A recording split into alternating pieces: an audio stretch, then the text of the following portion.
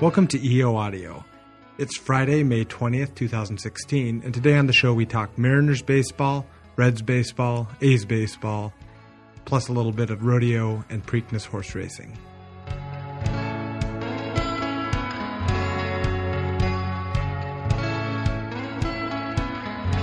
All right, welcome to another edition of EO Audio. I'm Tim Trainer here with Daniel Wattenberger, our managing editor, and Eric Singer, our sports reporter, and we're going to talk a little baseball. It's been a rainy week here in Eastern Oregon, but it's baseball season. Yeah, it's a shame we haven't gotten to this till now. It's been baseball season for 6 weeks now. Yeah, that's right. Our regional team is the Mariners here. We're a long way from just about anyone, but I'd say Mariners got to be 70-80% of fans around here. Yeah, you'd think that, but then looking around the newsroom, we got 3 Reds fans. Yeah, well, that's abnormal. We've got a Rockies fan. Uh-huh. We've got a Dodgers fan. Mm-hmm. I'm the only Mariners fan I think that cares about the team. So I mean. But I think, in the community, I run into more people wearing the Mariners hat. I think that's... So I guess we got to back up a little bit. Does people in the community care about baseball? Have we decided that's still a thing? It's becoming a niche, It's this little corner of the sports world. Everyone here loves the Seahawks or hates the Seahawks. Yeah. Yep. Everyone here in Portland Trailblazers country for sure. People are Yep. getting onto the Timbers. Yep. The Mariners, and we can talk about this for a long time, but the last 15 years have been pretty mediocre, and it's not a lot of excitement. They're still popular in the prep sports community, though. Yeah, I can see that. A lot of the high school kids like the Mariners. Mm-hmm. All right, so are the Mariners better than mediocre this year? Well, so far, yeah, and that's a tough thing not to get too excited because it is, and the stat they haven't been in first place this late into the year as early as it's still early, but they haven't been in first place this long for a long time. They haven't scored they got this kind of run support in a long time, and their bullpen has been good in the past, but their bullpen's doing better than it was expected to do. So I mean, there's all these great things that all you can do as a fan is kind of temper your expectations, right? Because it could be a fall, right? Yeah. And they've done that before. They've had hot starts and kind of couldn't keep it up after the break. But one of the nice things, and I hate to say it's a nice thing, but they had a 5-game losing streak right at first, and it's like, okay, more Mariners baseball, but they came out of it, and it's that wasn't just okay. I guess it's going to be another miserable season. So I'm trying to hide the excitement in my voice. Right, I can tell. Yeah, it's a long season, right? But is there any better sport to have like a good team in? Just like the consistent win 7 out of 10 games for like so long for just like 6 months you just get to watch exactly. a fun team. It's a great sport to have a good team. Right. But, and I think with in football season, when you've got a great team, it just kind of becomes expected. Sure. Oh, they're going to win every week, and when they lose, that's a terrible week, and the Yeah, whole week is definitely. terrible because they don't get to come back the next day. When you've got a good baseball team and they're winning series, even if they lose a game, they're good tomorrow. And then it's just as infuriating and to watch a terrible team, right? I mean, the Reds are I think second worst in the league right now, and they just can't do it, which is fine. Which is the Cubs were bad for a couple years to be good. They dealt Cueto, they dealt a bunch of their big arms last year, and they're bad. I mean, whenever the Reds are bad, though, they're becoming historically bad. I mean, their bullpen already set a new major league record for the most consecutive games where they've allowed a run, and I think the innings that they've pitched right now, they're actually on pace to set a new group innings record for innings pitched in a year and runs allowed and ERA, and it's historically bad. Yep. So that sets us up to this weekend's series, which is the above mediocre Mariners versus the historically terrible Cincinnati Reds. But the Reds got something going for them tonight. Pendleton product, Dan Straley's pitching, so he's been the Reds' most kind of decent starter this year. He's 2-1. Is that right? Exactly. I mean, the Reds picked him up off the waiver wire 2 days before the season started, I think, and. They just wanted him to have as a kind of long man out of the bullpen. They didn't really have anybody. And a couple injuries later, he's thrown into the starting rotation and has actually been their most consistent starter. Yeah, which could be a thing to say about the team. If, your expected long man's your best starter right now. Yeah. But he's pitched really well. Gives them 5-6 good innings every night, and they're hoping that he can get another good start out of him tonight. Yeah, and if you got wins with this kind of a team, you're not doing too bad when they've only got 10 on the year or something. You got 2 of them. That's saying something. Exactly. And then the Mariners here, so they're I don't know. Can they Can they just sweep this thing? Is that the goal when you play bad teams?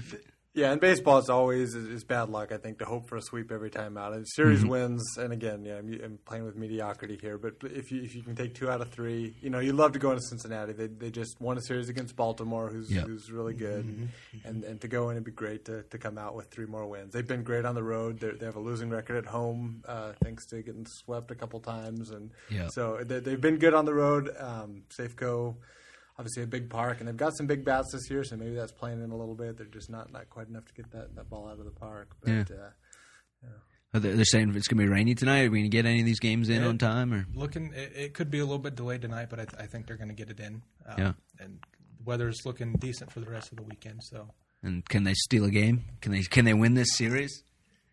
I don't know if the Reds can win the series. It all depends on how many innings they can get out of their starters, how many less innings they can get out of the bullpen, because when you just have nobody you can rely on in there and meeting up against good offenses, it's never going to be good. And I mean, looking at the pitching matchup for the Reds, though, you're facing Iwakuma for the Mariners tonight, and Felix tomorrow, Wade Miley on Sunday. Yeah. That's 3 tough horses for them to face. You're hoping to get one of those. Yeah. So, and a lot of times it comes down to just when the team's bad. Believe me, I know. And Felix, the last few years has kept me really engaged with the team, because every 5 days you get to see him. So, who's that? Who do you have players this year that are keeping you kind of engaged through this rebuilding time? I mean, you still have the Joey Vottos, the Jay Bruces that have been there for years. So you have those people that have made them their favorite players, and guys like Brandon Phillips are still there. But I mean. Offensively, there are some young players. There's a third baseman, Eugenio Suarez, they got last year in a trade that he's been playing pretty well. But it's just tough to keep coming back every night when you have a bullpen that blows any lead that you get, and it's just and they also tried to build around those guys, and they weren't good enough.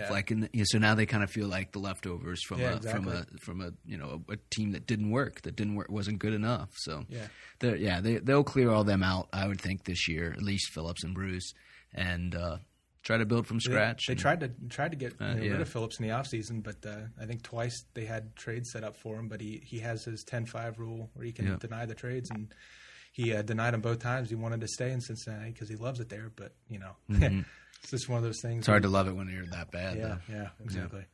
Yeah.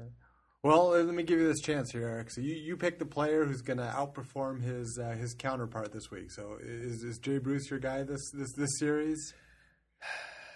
I'm going infield. You want to go? We can go pitching matchup if you want. Actually, let's see. I think I'm going to go with Joey Votto at first base. Joey Votto. Oh, because you look down the Mariners roster. Yeah. Votto hasn't. He's had a slow, kind of a really odd slow start to the season. He's hitting low 200s right now, but here in the month of May, he's getting his average up a little bit. Home runs are up here in recent days and stuff. So I think he's kind of getting his rhythm in. So I think this is going to be. Well, so why don't you pick a Mariner that's going to have a better batting average on the seat? Well, I've got to take the first baseman though, right? Or that doesn't even give you a choice. Then. Well, I've got a platoon there at first base. So I was going to say my first basemen are going to hit more home runs than Joey Votto in this series. So it's a platoon. So between DeHoly and Lind. So between those two guys who won't both be playing in the same game, most likely, I guess one could be DH. So we'll just take the first base position. That's so I think they're gonna should we do that? Should slugging percentage? Does that make it less likely for a tie? I think it's fair. Home runs? All right, straight up home runs. We'll do slugging percentage as a tiebreaker. That's fair. This is going to be nothing. Yeah. Oh, you haven't been watching enough Mariners baseball. These guys are hitters this year. It's great. So, hey, I got good news here. Warner Strasbaugh, who's our friend, was an intern here a couple years ago. He's going to join us on the line just a second here. Cool. Boop, boop, beep, boop, boop, boop, boop, boop, boop, beep. So I guess the I don't know, the story of the season so far is the Cubs, right? Yeah. Please God, someone beat the Cubs. Like I can't handle a world when the Cubs are the World Series champions. I know. I had such a hard time just getting over the Pirates actually being good. Yeah. And now it's seeing the Cubs like this now. Oh man. Hello? Hey Warner. Hey Warner.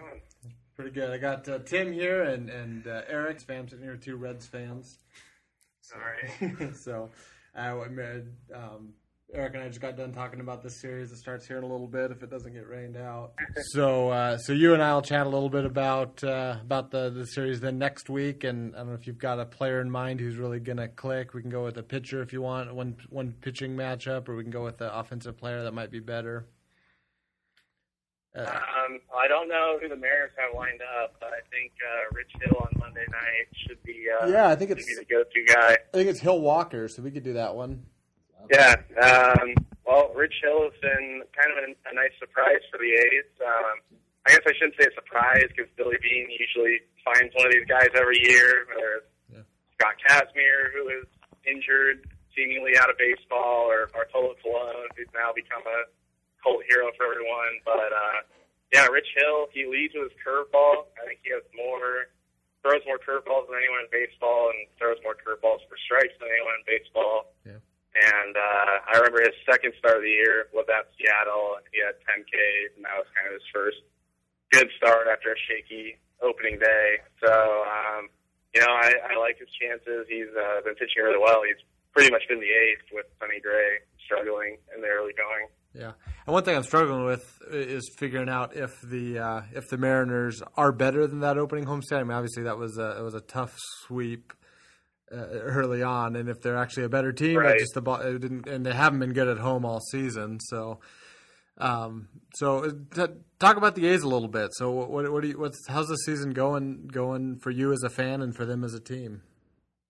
Well, I hate always saying this about the A's, but it feels like they're unlucky. They actually have 12 players currently on the DL, which is the most happening simultaneously since 1989. After Josh Reddick fractured his thumb last night. And a couple of those guys weren't going to be big players this year, but, they still have Jed Lowry on the DL, kind of have a hodgepodge roster right now. Right. I think they're a 500 team. I think Sonny Gray will be better. I think, if Henderson Alvarez can come back and do anything, he just had a setback. But like always, I think the pitching will be there. Offense without Reddick is pretty shaky when, pretty much Chris Davis and Danny Valencia are kind of the only big bats doing anything right now. But I think they're a 500 team, basically. Yeah. And then the American League West, you and I have talked about this a little bit. American League West, and you're a believer in the Rangers this year. You think they're kind of heads above everyone else. Is 500 good enough to get one of those wild card spots now that it's extended, or is that just going to be out of maybe? I mean, I wouldn't be surprised if the Mariners and Rangers were in it. I wouldn't be surprised if 13 of the 15 teams were in it, entering September. I don't know if 500 will do it, but I think 85, 86 wins. I think the Astros only had 86 wins last year, and I think this year's AL there's more parity than there was last year. So, yeah, I think 85, 86 wins would definitely do it. Right. And as you've also had to point out to me a couple times, it's only late May now, and I've told these guys too. I'm doing my best to temper my expectations, but I do get excited for every series coming up, and especially series against AL West teams. So they start 3-game set against the A's, and I'm forgetting, is that in Oakland on Monday? Or I think it's in Seattle. In Seattle, okay, Seattle, where they haven't played well, where they got swept last time around by the A's. I was there for the first game of that series. So that first night, it's Rich Hill against Taijuan Walker, and you seem high on Hill. So I guess I got to take Walker. What's our stat? How are we gonna measure who had a better game there? I know you're not a big fan of the wins. Whip. How should we measure it? Well, can't really do FIP. Can't do that over one game. I don't know. We could go. I guess just maybe earned runs, hits, and walks combined over at the lowest or something. Okay, earned runs, hits, walks, counting stats, and add them up. Something like that. Yeah. Off the top of my head. Divided by innings pitched. Do you want to? 3 homers in the first inning. You get knocked out. Yeah, that's a good so point. Let's go ahead and do it. We can aggregate ERA and WHIP. Oh man, this is getting a little nerdier than I expected on this, but I shouldn't have. I called Warner on baseball. So you guys are talking pitch. Yeah. All right, let's do that. Let's do the count. The hits, hits, walks, and earned runs, and we'll divide it up by the innings pitched. And let's hope it's just a good game where they both go 8, and we don't have to do too much math. So yeah, Walker's been good, so I think it'll be a low scoring game unless Rich Hill has one of his 6-walk performances. Yeah, and the Mariners have been a bit more patient this year. Seager's come along nicely after a slow start, so I mean it's a tough lineup to get through, I think, for other pitchers. I'm of course watching, and they're great at scoring runs in the first inning, I've noticed. But then they also, something they never did last year, they put up runs in the 7th and 8th inning as well, which is just nice to see that the scoring's not done early. So, all right, well, enough of this silly stuff. The question all our listeners want to know is, who does Warner think is going to win the Pendleton Roundup? Oh gosh, what was that one guy's name that we liked? Choate Webster. Yeah, Webster. Choate. He's a champ. I don't think he'll be competing this year. But who's the favorite? It's tough because, and this is I guess this would branch off into our next podcast, but there's a new rodeo association. So some of the big names, Trevor Brazil, Tuff Cooper, Clint Cooper, are no longer part of the PRCA and won't be at the Roundup this year. So yeah, that we're and so it's tough. I don't know. This could be the great year to come in and make a bunch of money betting on rodeo. If there's no clear favorite like there has been. So. The other thing Tim wants to talk about.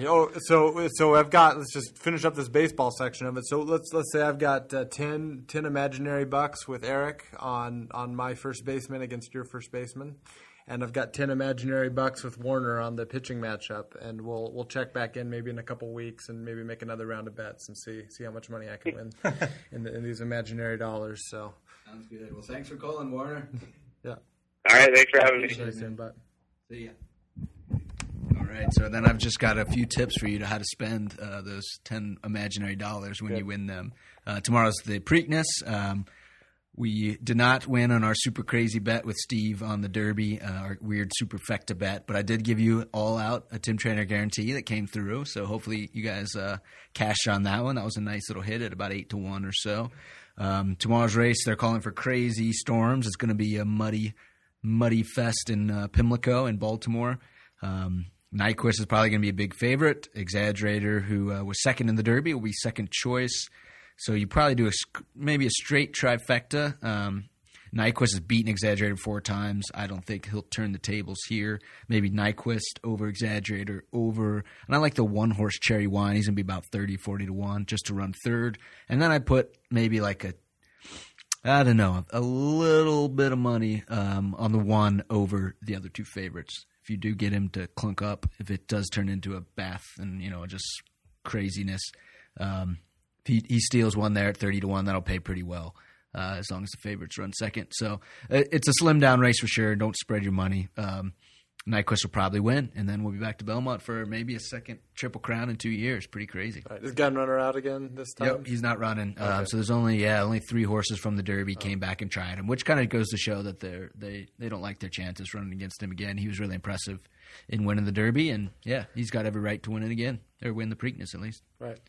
And if we haven't lost our entire audience talking about whip and and the number 1 over-under, I didn't quite thousands of miles away. But Tim was right on with his block last time, so if you are looking to pick up a few bucks, he's a good guy to listen to. Sounds good. We'll bring in some tips next time around, too. And the third race is called the Belmont Stakes. That'll be in 3 weeks, after 3 Saturdays. So we'll make sure to get back before then, maybe bring Steve in again. Yeah, sounds good. Thanks for the smorgasbord of sports, and we'll check back in with listeners next time.